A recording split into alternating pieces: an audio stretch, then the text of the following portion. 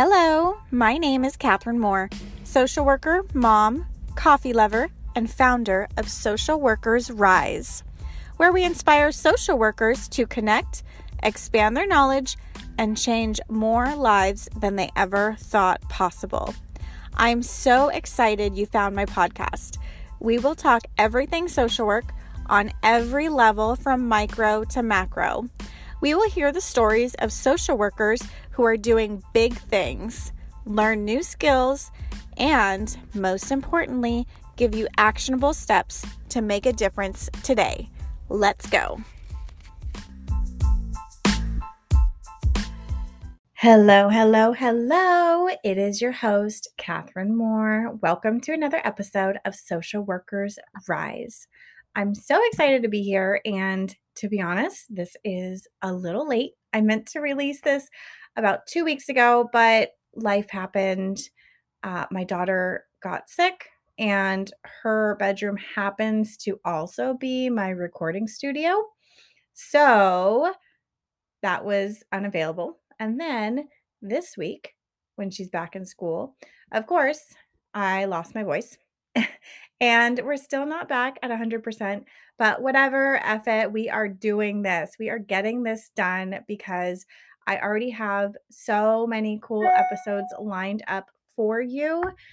We have guests from talking about school social work. We're going to be talking about working with trauma and children, clinical supervision, talking about money next week. So there are a lot of really, really great episodes that I'm so excited to release, and I just could not wait another day. So today we're going to be talking about medical social work and giving you a behind the scenes peek from my experience. And just to put this out there, full disclosure, this is based on my experience in Southern California and some research that I did as of October 2021. So keep that in mind when you're listening to this, that this is not going to be everyone's experience. And this is just coming from me. If you are interested in medical social work, definitely seek out other medical social workers, talk with them, see if you can hop on a little meeting with them just to see what it's like and to ask them a little bit of questions and to network. It never hurts. The worst they're going to say is no or not respond. And in that case, you really haven't lost anything. So I definitely encourage you to reach out and to network. So with that, before I lose my voice again, let's hop into this episode about medical social work. First, I wanted to give a little bit of background on how we got these questions. 2 different times on my Instagram stories, I asked you all, what would you want to know about medical social work? And by the way, if you're not following me on Instagram at Social Workers Rise, definitely do that right now. Take out your cell phone, open up the Instagram app, type in Social Workers Rise, and tap that little follow button and tap the little bell so you see when I post. That way you don't miss any updates or information from me or about the podcast or about all the other amazing things that we have going on here, including courses and the RISE directory, which is a national directory of clinical supervisors. So definitely stay connected on Instagram. Send me a little message. It's me. I really do respond. I don't have a team. It's just me. So I love it when you reach out. So let's hop into medical social work. These questions came from the stories, and you all had a lot of questions. I loved it. So I'm going to answer the general categories that you all wanted to know about. So first is, what types of medical social work is there?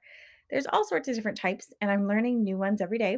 But generally, you're going to see hospital, hospice, home health, outpatient clinics, skilled nursing facilities, oncology, dialysis centers.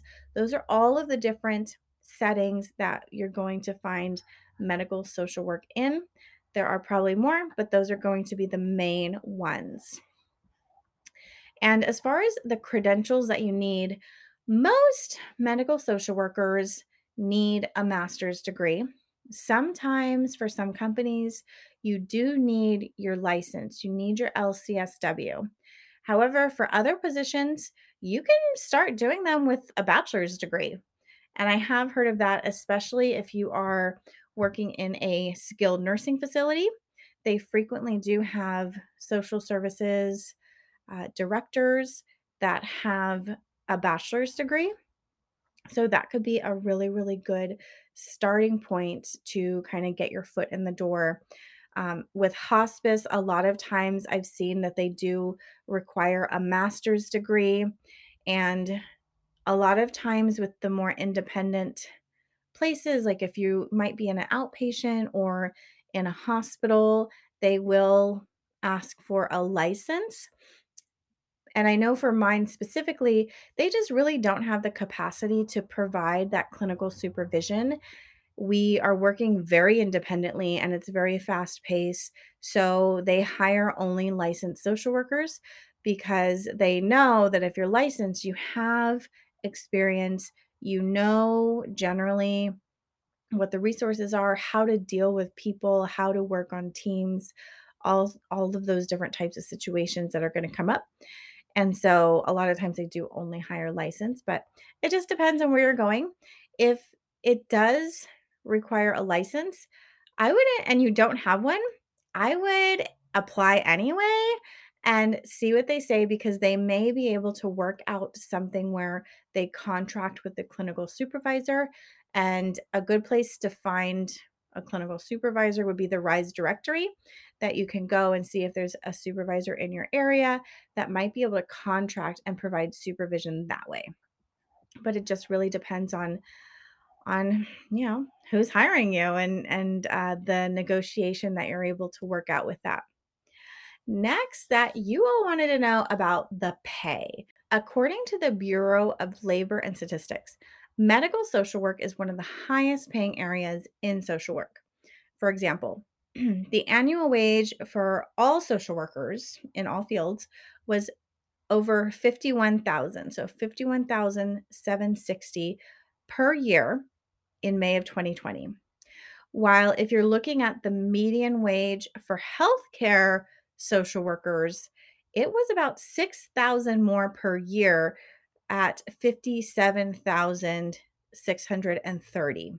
Or that breaks down to an hourly wage of 27.71 per hour, which I still think is underpaid, but if you're just starting out, that is going to give you some numbers of where the nation is. And then it's going to also depend on your state. So if you are living in one of the top paying states, you could probably negotiate a little bit of a higher wage. The top paying states for medical social work, according to the Bureau of Labor and Statistics, are California, the District of Columbia, Oregon, Hawaii, and Connecticut. So hopefully that gives you some insight into the kind of salary that you would be expecting and can negotiate for. So next is going to be, generally, what kind of work do you do as a medical social worker? What are your responsibilities?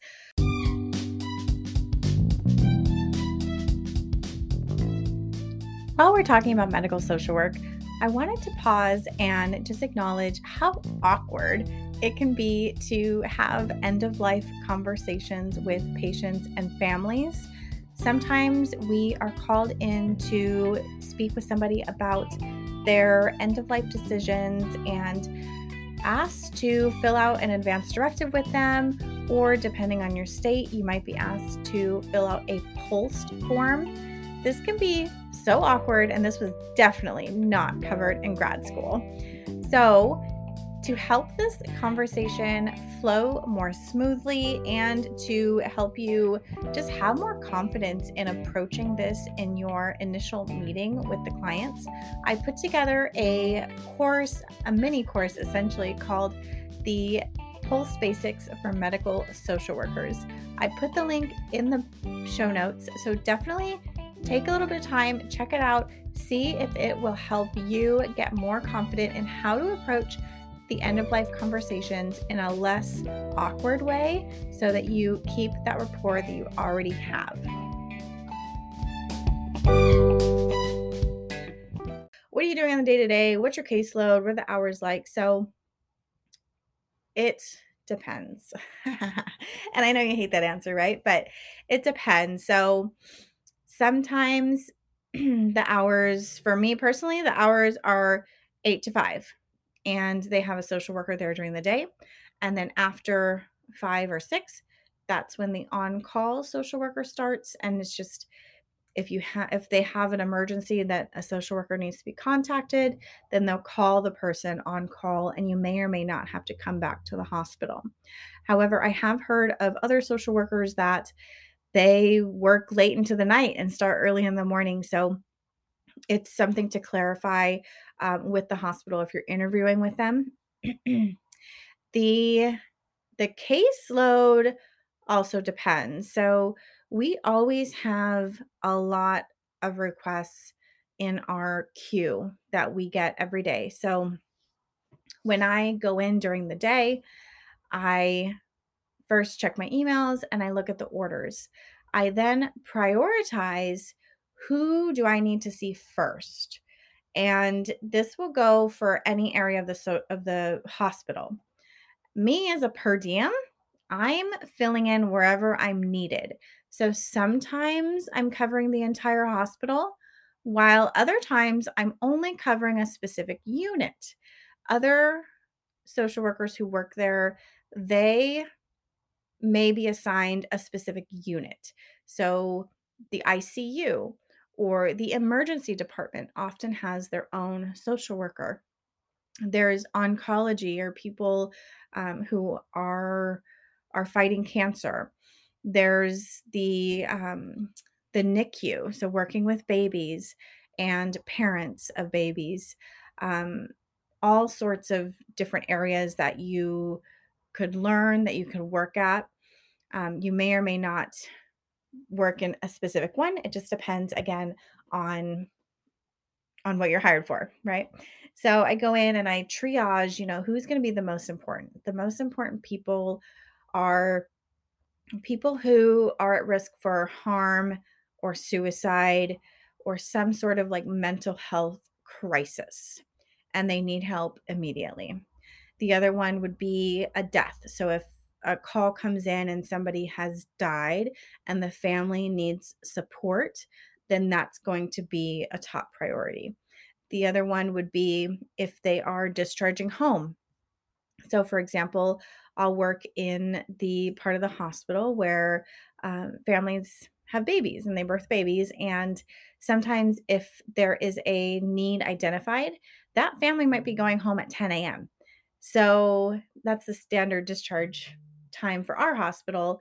And so I will try to respond, before 10 a.m. That means looking at their chart, seeing what the referral is for, getting more details, looking for anything that might be kind of out of the ordinary, depending on their age, depending on their diagnosis, on if they've had frequent hospital visits and they're very young, that would be kind of out of the ordinary. So just looking at the chart and getting a full picture as much as I can of what's going on medically with the person.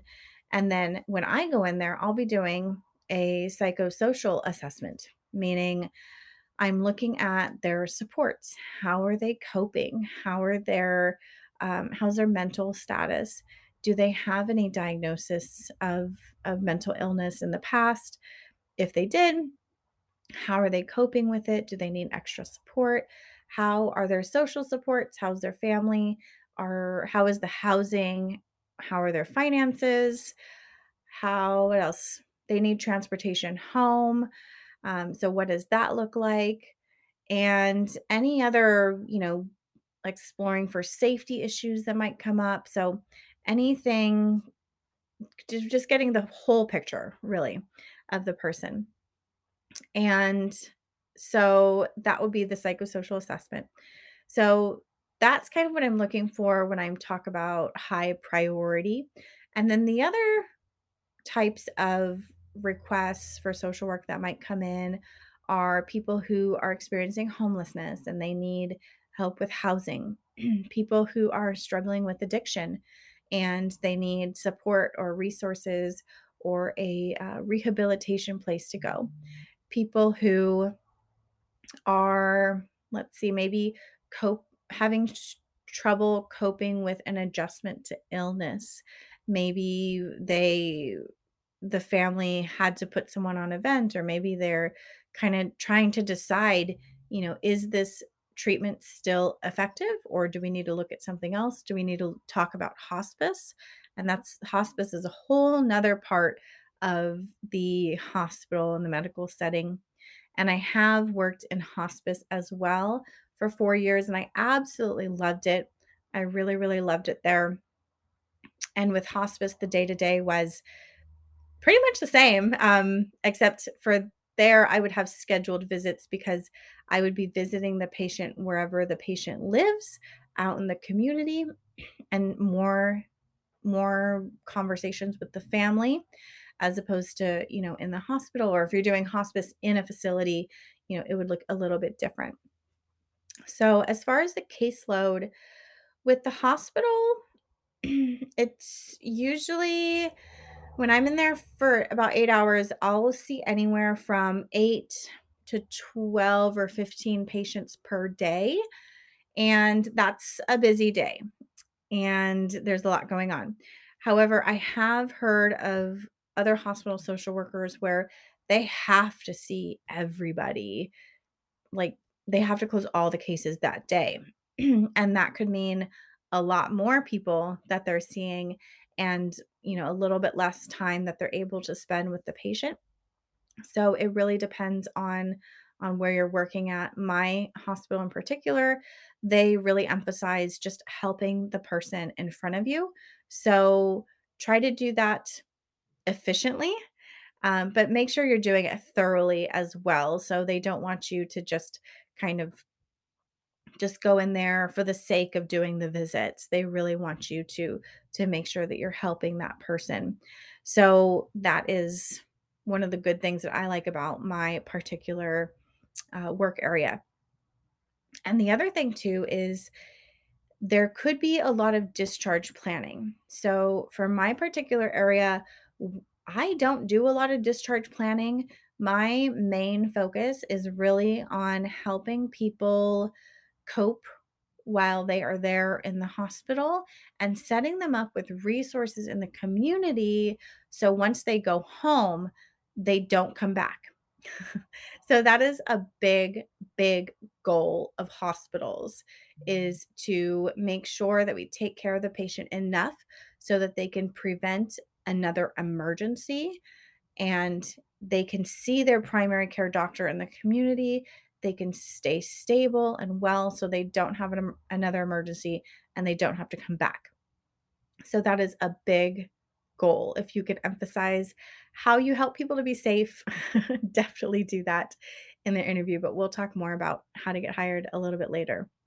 So that is the caseload. We My particular position does not do a whole lot of discharge. However, there are social work positions that are heavily focused on discharge. So that could be another area to ask about in an interview, what the duties are going to be.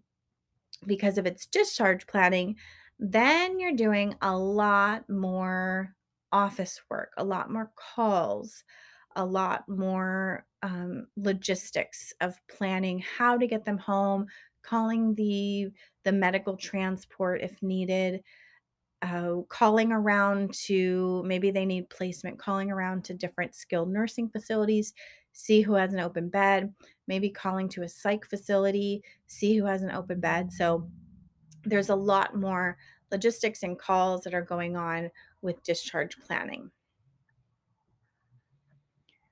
So that pretty much sums up the day to day responsibilities. Generally, our goal is to support people, do psychosocial assessments, update the team. And by the way, working with nurses and doctors has been really, really interesting for me, and I love it. They're just a wealth of knowledge. And I always learn something every single day when I talk to one of the nurses or doctors. And generally, it's nice because the settings that I've been in, they do value social workers and they do value how we help the clients and what we add to the team because we really take a huge load off of the nurses and doctors because by us going in there and being that listening ear and allowing them to vent and sometimes even being like a verbal punching bag and letting them vent about how the healthcare system's fucked up or how they're just so angry how the services have failed them. And yeah, a lot of times that has happened. And when there's a systematic problem that people are ticked off about, I think that is the hardest part about being a social worker in the medical system, which is another question is, what's the hardest part is the system is flawed and there's a lot of really, really good people within the system. However, when it's broken and people don't get served. Sometimes people are harmed. Sometimes people don't know the questions to ask. And so the medical team may not tell them.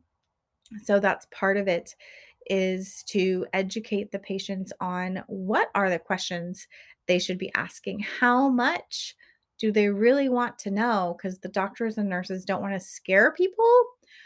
Um, but at the same time, they may not offer up this information because they're not sure if the family really wants to know. So educating the family on how it works and how they can be an ongoing advocate for themselves. Because while I can be an advocate for them in the hospital, once they go home or back to their doctor, I'm not there.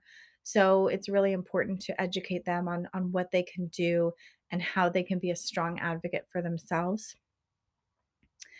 So that is probably the hardest part is listening to stories of people who have been failed by the system and being powerless to do anything about it besides taking a little bit of that anxiety and trying to help them find ways to cope and how to find ways to go forward with hope and that's realistic hope. So so those are the day-to-days within the social work area in the hospital.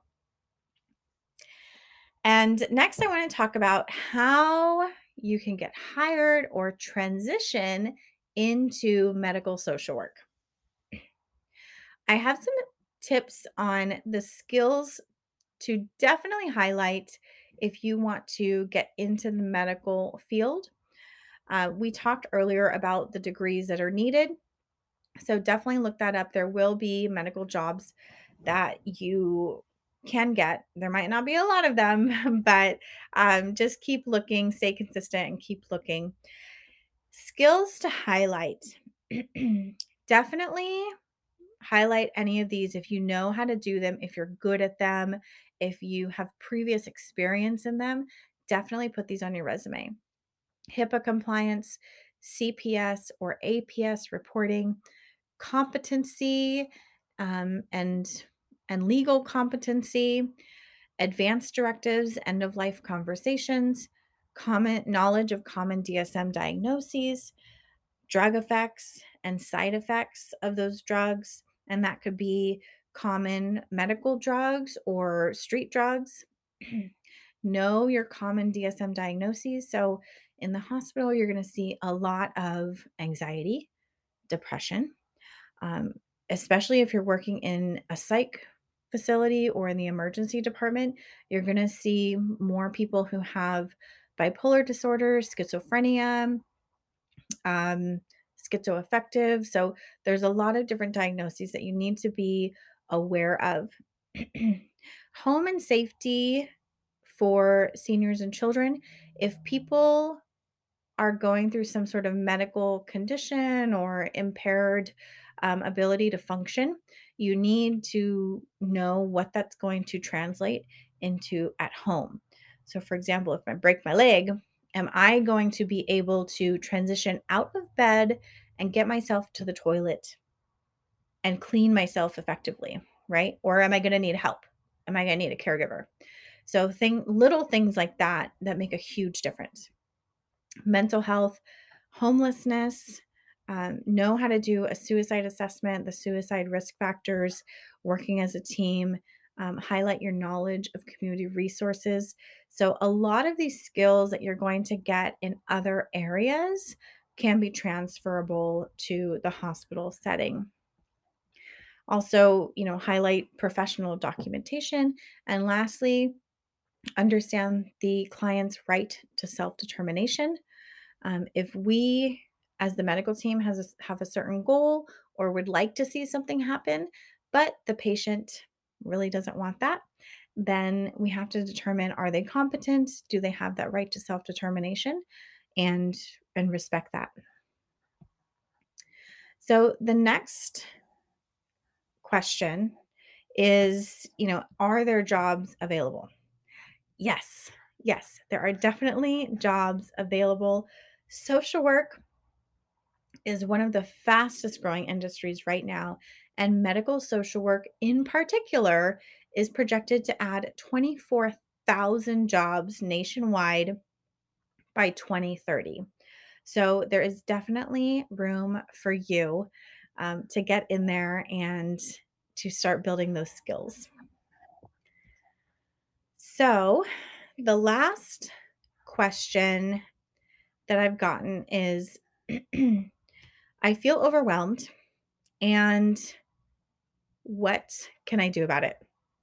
So, this is common in all sorts of different fields. If you are feeling overwhelmed, like you are losing interest, if you're just going through the motions and just barely trying to get through the day, I get it. I have been there. We hear a lot of emotionally heavy stories. And while our jobs may not be physical, a lot. I mean, we're walking around, but we're not doing construction, for example, right?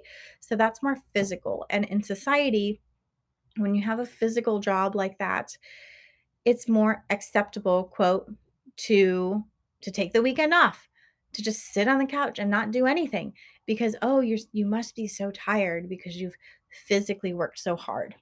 It's the same thing for emotional stress, okay? We hold so much emotional stress from other people, from ourselves, from our colleagues, that it takes a physical toll because emotions turn into chemicals that are then stored in our body. So it is a physical job. It turns into a physical job.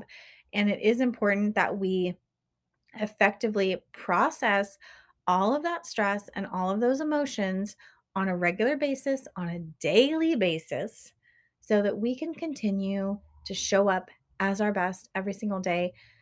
My friends, we are in a marathon. This is not a sprint. There is always going to be people who need your help. You are never, ever going to be able to help everyone who needs your help.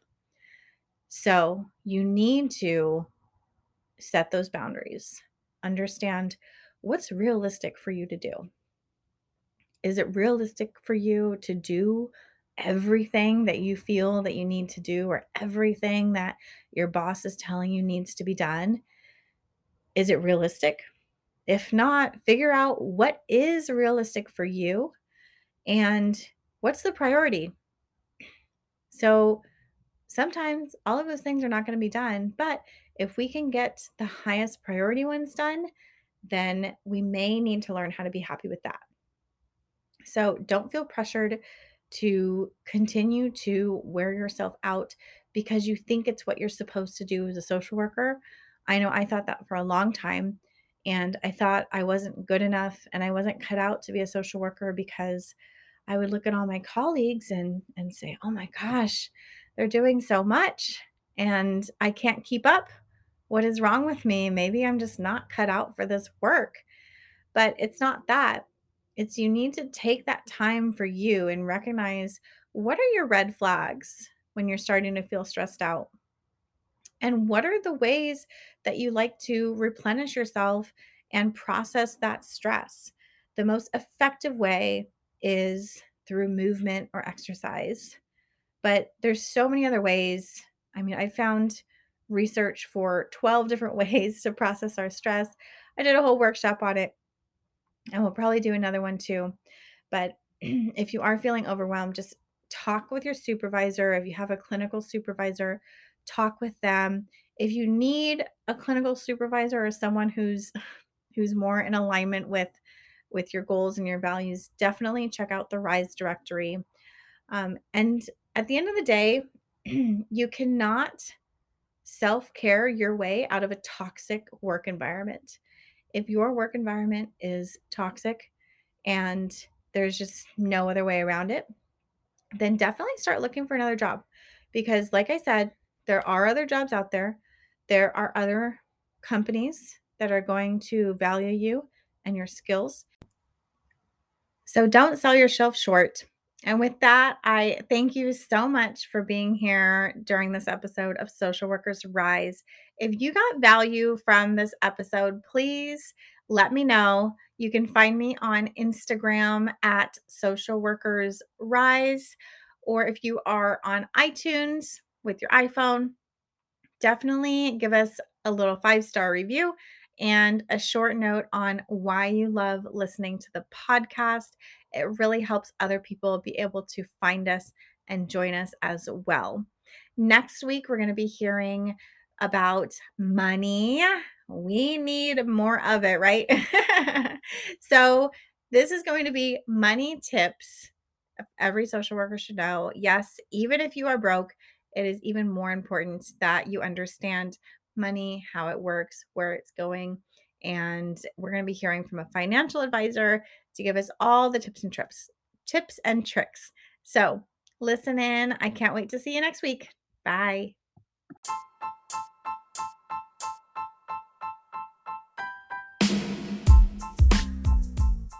Thank you for joining us on another episode of Social Workers Rise.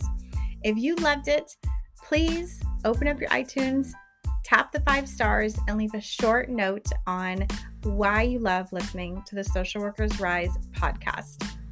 Also, if you want to share it on social media, I absolutely love it. You'll have me fangirling all over you.